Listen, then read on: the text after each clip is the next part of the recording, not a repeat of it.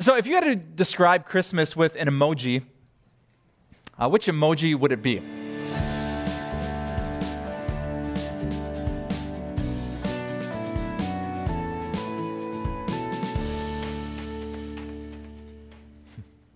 I'll give you a couple options. You can choose from stressed, kind of sad, and super happy.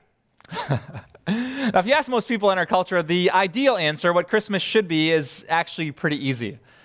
Out of all the times of the year, all the holidays and all the seasons, this is the time we talk more than any about that last one, about being happy. What would it take for you to have a happy holiday and a Merry Christmas? I was talking with this fourth grader that I mentor last week and asked him about Christmas, and he immediately got sad. Like, his face moved to the center, if not the left, of those emojis. And I said, well, what's up, dude? And he said, hanging his head, all my presents are too expensive. He wanted an Xbox One X, the brand new version. He wanted a bunch of games, and his parents don't have a ton of money. He had a feeling he wasn't going to get the thing that he needed to make him happy. And I was talking to a woman this morning who just looked emotional, even as I was talking in church. And I found her afterwards. I said, what's the problem? And I wasn't aware that there was a separation and an upcoming divorce. And our family isn't going to be all together for the first time in a long time. Her kids, the man that she loved. And that happens all the time, right? I mean, there are separations, there's divorce, and there's death. And the Christmas table isn't what it always used to be. And so there's this weird tension, right? Like, everyone is telling us to rejoice and to be glad and to be happy and to be joyful, but it's not that simple. In fact, it's really hard, if not impossible, for most of us to be totally happy during the holidays. Unless you celebrate a classic Christmas. Did you know that if you would open the pages of your Bible and open up to the longest Christmas story in the Gospel of Luke, you would find the Bible actually pushing you to be happy? I mean, Luke chapter 1 and 2 are filled with people who are happy and rejoicing and glad and celebrating and spreading the news. And they're all kinds of people. They're like single people and engaged people, married people and widowed people. They're Jewish people and Gentile people. They're old, they're young, they're male, they're female. They're devout religious people, and they're black sheep in their religious family. And yet, in the Bible, all of them end up happy. Not because they had easy lives, and not because they got all the presents they wanted on their list, but they found out the right place to find guaranteed happiness. And today, that's what I want to share with you. If you actually want to have a Merry Christmas and a happy holiday, I want to show you the one place where you are guaranteed to find it. So if you're taking notes in your program, here's our goal for today. I want you to have a Merry Christmas. Even if someone passed away, even if you're alone at the holidays, even if you battle anxiety, I want you to be in the hot pursuit of deep and lasting happiness this Christmas. We're going to search for that answer in just 3 verses from the Gospel of Luke. And if you have your Bible with you or just want to follow along on the screen, we're going to start in Luke chapter 2, beginning with verse 8. Dr. Luke, one of the 4 biographers of Jesus, said this. And there were shepherds living out in the fields nearby, keeping watch over their flocks at night. Now, if you know the classic Christmas story, these are the shepherds who are about to be insanely happy, but I would suggest to you that they weren't at the start of the story. You ever think about the shepherds and how sad and depressing their lives were? If not, just look at this verse. Well, what were they doing? They were living out in the fields. These weren't guys that went home to their nice sleep number beds and their comfortable pillow. They slept outside. Do you know how cold it gets in Bethlehem during the winter? About 40 degrees. They lived at a time in history where there was not like these nice fancy technology sleeping bags to keep you warm. There were no hand warmers or fancy boots. These are guys who are shivering out in the cold. And look at what they're doing. Keeping watch over their flocks. You ever watched a sheep before? Not the most happy-inducing, hey, rejoice and dance and be glad occupation in the world. They stared at sheep for a long time. Did you know, I Googled this. The average sheep sleeps between 3 and 4 hours a night. Apparently, they can't consume enough calories to really crash like most of us do after Christmas dinner. And so they're always up grazing and grazing and grazing. And because sheep are completely defenseless, they don't have fangs, they don't have claws, they're not fast, they can't climb trees, they can't swim. They're totally defenseless. So the shepherd has to stay wide awake to protect them from predators. And so here these shepherds are, shivering, cold, watching sheep for 20 to 21 hours a day. And that's not the only sad thing about their life. Luke says they were living out in the fields nearby. These weren't in the green pastures of the best parts of America. This was in the Middle East. And it's not totally desert covered like you might picture. There are green pastures in the Middle East, but not very often. And so these shepherds would have to take their flocks from spot to spot. They were drifters and roamers. They would spend most of their years away from their homes, their families, their friends, and their bed. So they're tough, difficult jobs. If you've ever had to work a difficult third shift in a factory, or you've ever had to drive truck, not a local route, but around the country where you didn't see the people you love the most for days, if not weeks at a time, that's the kind of life that these shepherds had, difficult, unhappy lives. And if some of the rabbis from around the time of Jesus were right, these guys did not just had hard lives, they were actually pretty bad guys. Did you know that many rabbis suggest to us that shepherds were the black sheep of the Jewish family? The rabbis would say that because all this independence and lack of accountability and oversight, that shepherds gave in to temptation and became scoundrels in Jewish culture. They would take their flocks and graze them on the private pastures because everyone else was sleeping while they were awake. The rabbis would tell the people in the synagogue, never, ever, ever, ever, ever buy a sheep from a shepherd. He probably stole it. And if he's selling you the meat, he probably killed a lamb from someone else's flock, sold it in the marketplace, and got out of Dodge before anyone could catch him. There's one rabbi who came up with a list of the most despised occupations in Israel, and guess what was on it? Tax collector, gambler, and shepherd. There's one rabbi who was recorded of being baffled reading the Old Testament in Psalm 23, where King David said, "The Lord is my shepherd." He said, why would you ever compare the Lord to the shepherd? Because all the shepherds that he knew were nothing like the Lord. They were ungodly scoundrels. Shepherds in the first century couldn't testify in court because everyone knew they never told the truth, and they couldn't hold civil office because they couldn't be relied upon for anything except looking out for themselves. Shepherds had difficult, unhappy lives. And if the rabbis were right, they were known as notorious sinners. And it got me thinking about that idea of being the black sheep in a religious family. I did some research, and somehow I ended up on Amazon.com ordering a variety pack of sheep's wool. Like you do around the Christmas time. Do you know where black sheep come from? There's actually a recessive gene that their white-wooled parents carry. And if the genetic combination is right, 2 white-wooled sheep can produce a black one. But because it's a recessive gene, black sheep immediately stand out in the flock.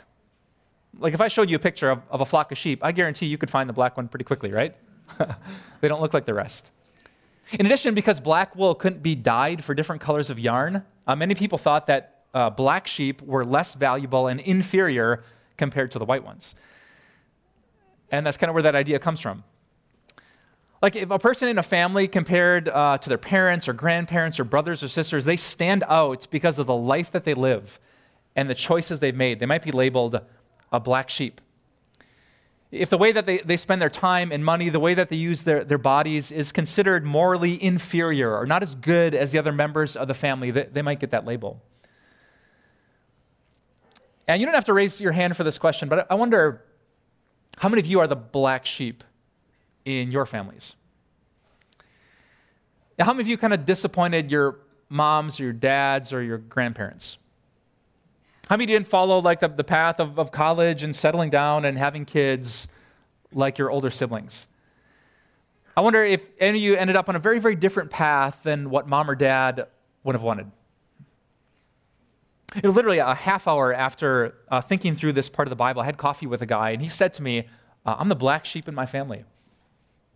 And I said, you need to come to church next Sunday. And I was thinking about his story. I'm thinking about so many of the stories of people like that. And I was wondering, how does a person end up as a black sheep? Like, why would they choose that path if mom or dad and their brothers and sisters wanted something very different? And this is a pretty general answer. I know there are lots of exceptions, but I wonder if it's this. I wonder if black sheep are just trying to be happy.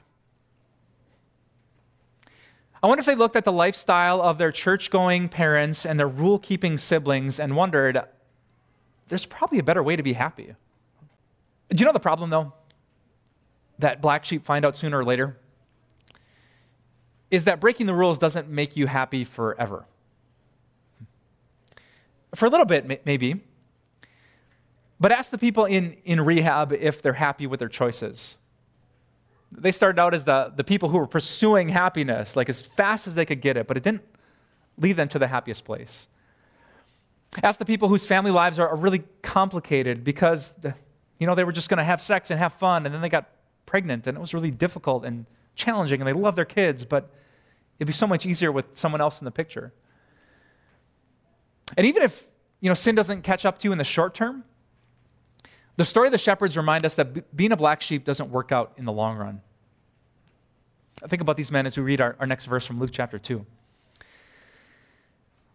It says, an angel of the Lord appeared to the shepherds, and the glory of the Lord shone around them, and they were terrified. Not happy, not joyful, they were terrified. In fact, the Gospel of Luke, which was originally written in the Greek language, literally says this: they feared a fear, a big one. Like these rough and tough country boys who had come face to face with the fangs of a wolf, they soiled their robes when they came face to face with the glory of God. They were not happy when they met God. And before we figure out why, I need to push pause on your brain, and I need us to quickly define what that word means. Glory. It was the glory of the Lord that made them terrified instead of happy. But do you know what the word glory means? Like if a kindergartner caught you after church and said, hey, you were singing Gloria. What does that mean? And then you sang it again, Gloria. And then you prayed that prayer for the kingdom and the power and the glory are yours down forever. What's that mean? What would you say to him? I have a feeling if you're like most church people, glory is one of those short words that we talk about all the time in church, but we never define. So let me help you. The word glory is used a bunch in the Bible and in a bunch of different ways. Now, let me give you 3 examples and see if you can find the common denominator. In Matthew chapter 6, Jesus said that King Solomon, one of the richest kings of the Old Testament, when he walked into the room in his royal robes, it was glorious.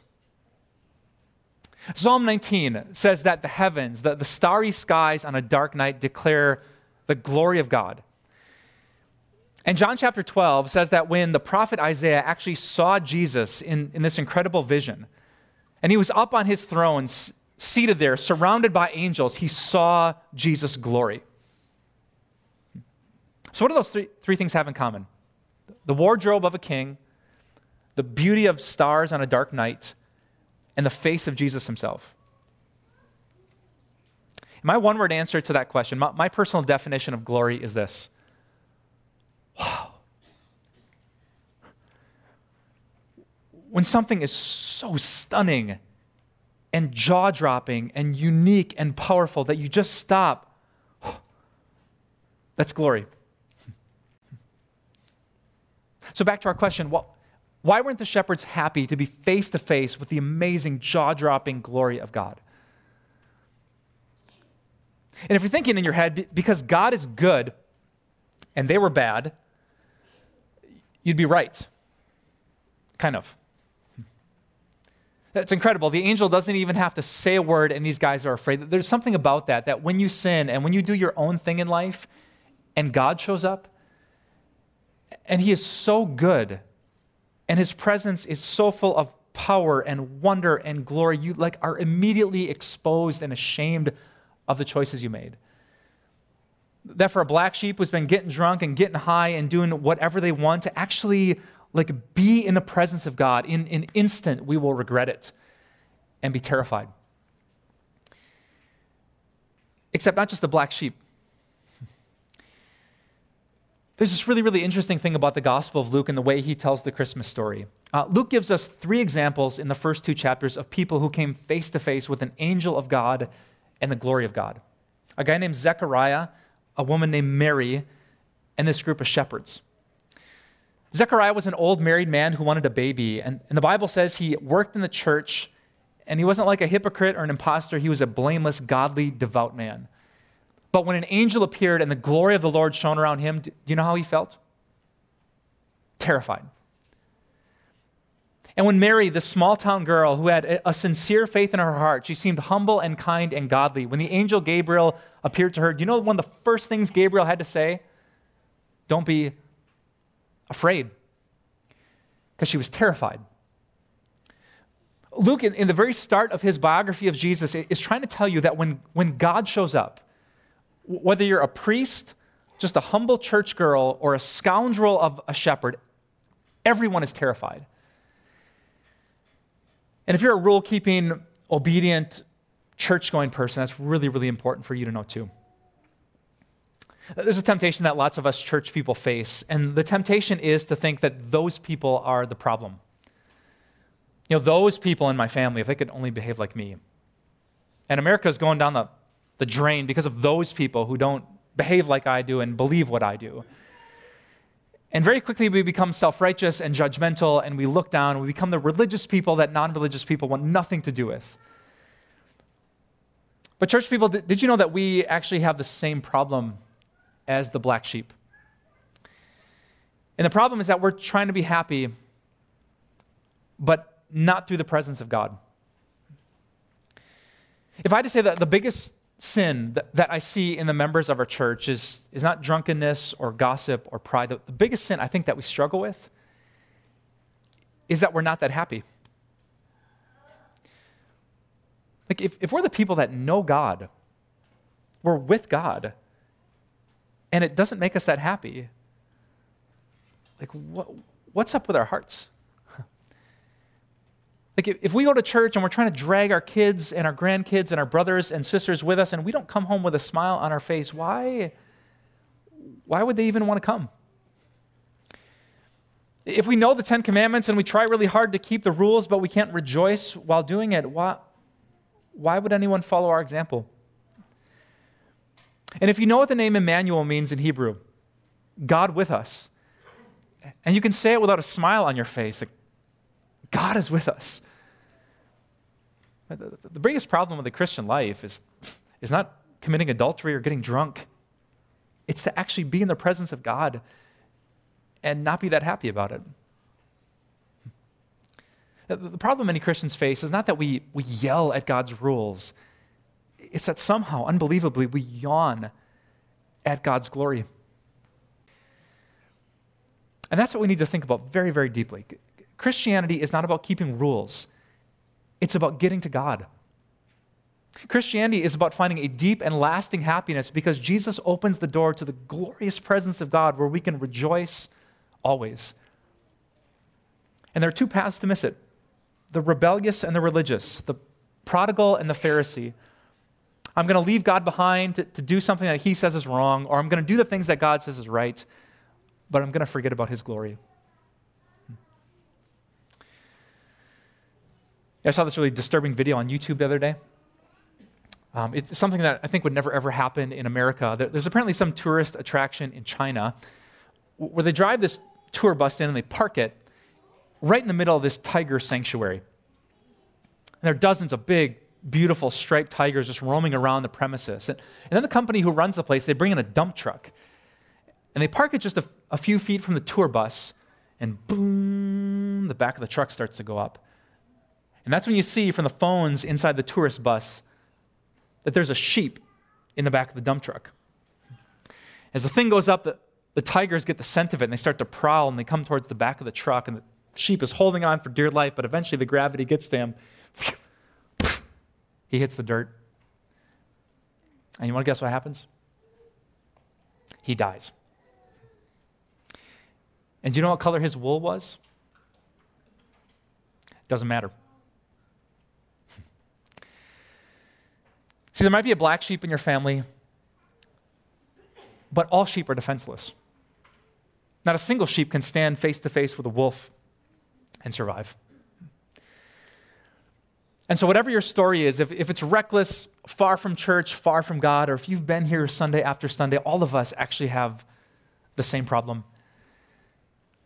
And by the grace of God, all of us have the same solution.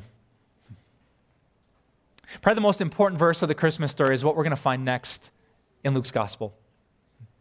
Look at this incredible, happy-inducing news that we find in verse 10. But the angel said to the shepherds, "Do not be afraid. I bring you good news that will cause great joy for all the people." All the people. For sinners who have been reckless and black sheep, this is for you. For those of you who just got out of jail, this is for you. For those of you who don't have a 1-week chip in your pocket, this is for you. For those of you who are religious and a little bit too uptight, this is for you. For those of you who believe in Jesus but you're not yet smiling about it, this is for you.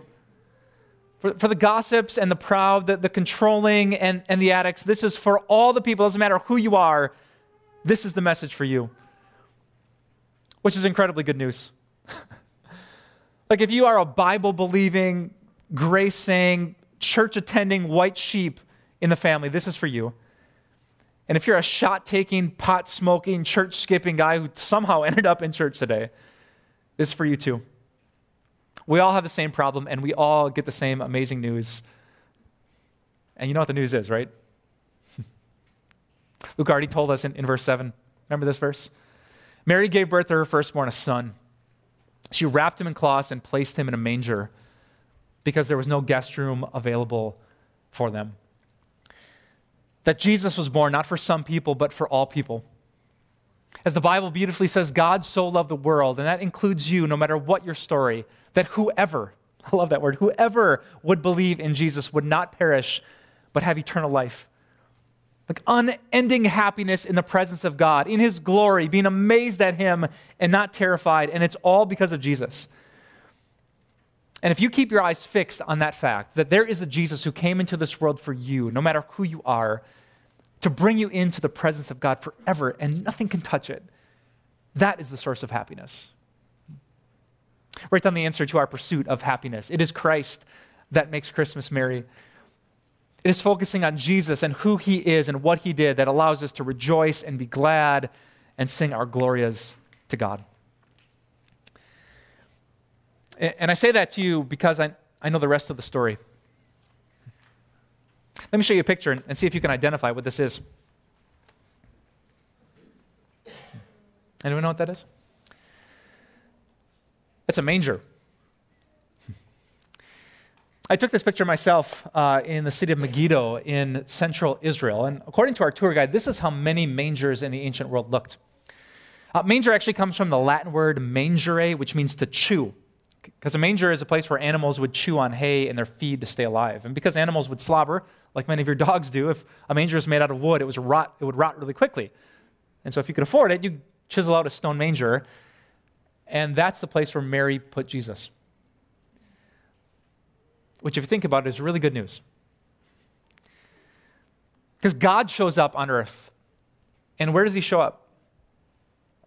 His body is laid in an uncomfortable place where little bits of hay pierce his innocent skin and the spit of animals touches his holy head.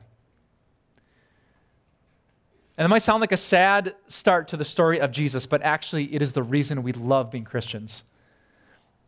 Because when this God showed up in glory, he didn't come like Solomon in royal robes, proud and exalted. He humbled himself for us. And 33 years after he was born, Jesus would repeat this humble miracle. His body would be placed in another uncomfortable place called the cross, where not little bits of hay, but splinters of wood would pierce his skin, and nails would pierce his hands and feet. Where the spit of animals, not donkeys and sheep and cows, but the spit of the Roman soldiers would touch his holy head. And he wouldn't regret it. He would choose it because he wanted to bring you back to God.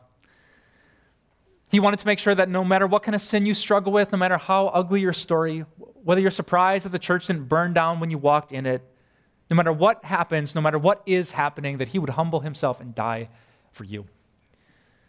so that God could look at you and be pleased, so that God wouldn't be disappointed, so God could send a messenger to you, maybe not an angel, maybe just a grandparent, a pastor, a friend, and they'd say, don't be afraid. God's not here to get you back, but to give you peace.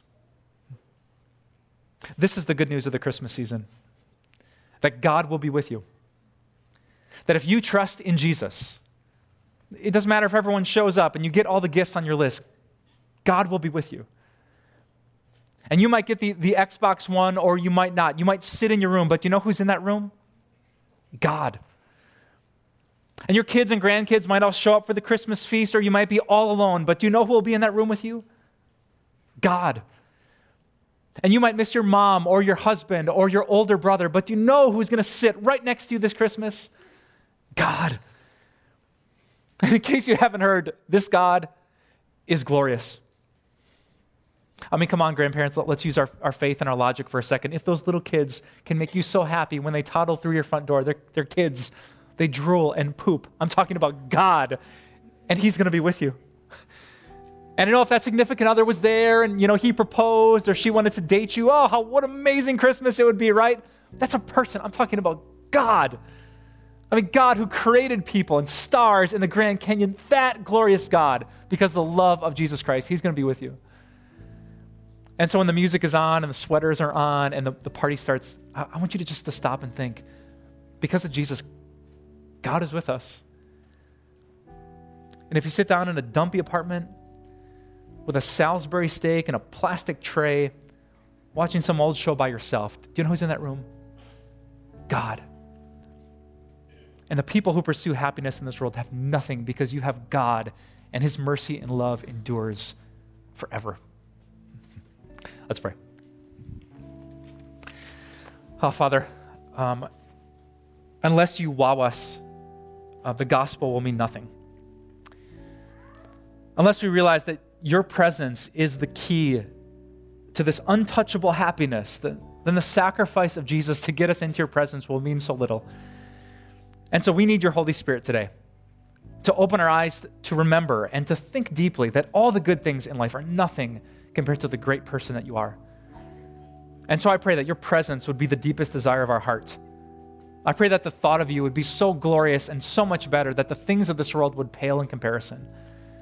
And I pray, God, that once you realize how great you are, that we'd remember because of Jesus, you are ours and you're with us. I pray today, God, for everyone who's going to have a difficult Christmas by earthly standards, or for those who've lost a job and don't have enough money, for those who've suffered a separation, a death, or divorce, for those, God, whose lives are complicated, those battling addiction and mental illness, and those who are just going through the motions and they don't know why. I pray for them this year, God, that you would open their eyes to see and to know and to worship you well. And I pray, God, for us, that somehow, despite all the ups and downs of our lives, we would be really happy people. Like the Apostle Paul, we could rejoice in you always and learn the secret of being truly content. God, open doors for us to preach good news, to evangelize this Christmas as people wonder why we're smiling. And we can tell them because we have you. Not because we're good, but because Jesus is. So God, let this Christmas be incredible for us and for our community, that we could sing Gloria, that you wow us and you are an incredible deal and you're ours because of Jesus. It's in his name that we pray all these wonderful things. Amen. Time of Grace doesn't end here. We offer so much more. Visit us at timeofgrace.org. You can also stay encouraged with our daily video devotionals. Connect with us on social media. Join our Facebook group where you'll meet a strong community of believers. Follow us on Instagram and get an inside look at our ministry. Thank you so much for your support. We'll see you here again next week.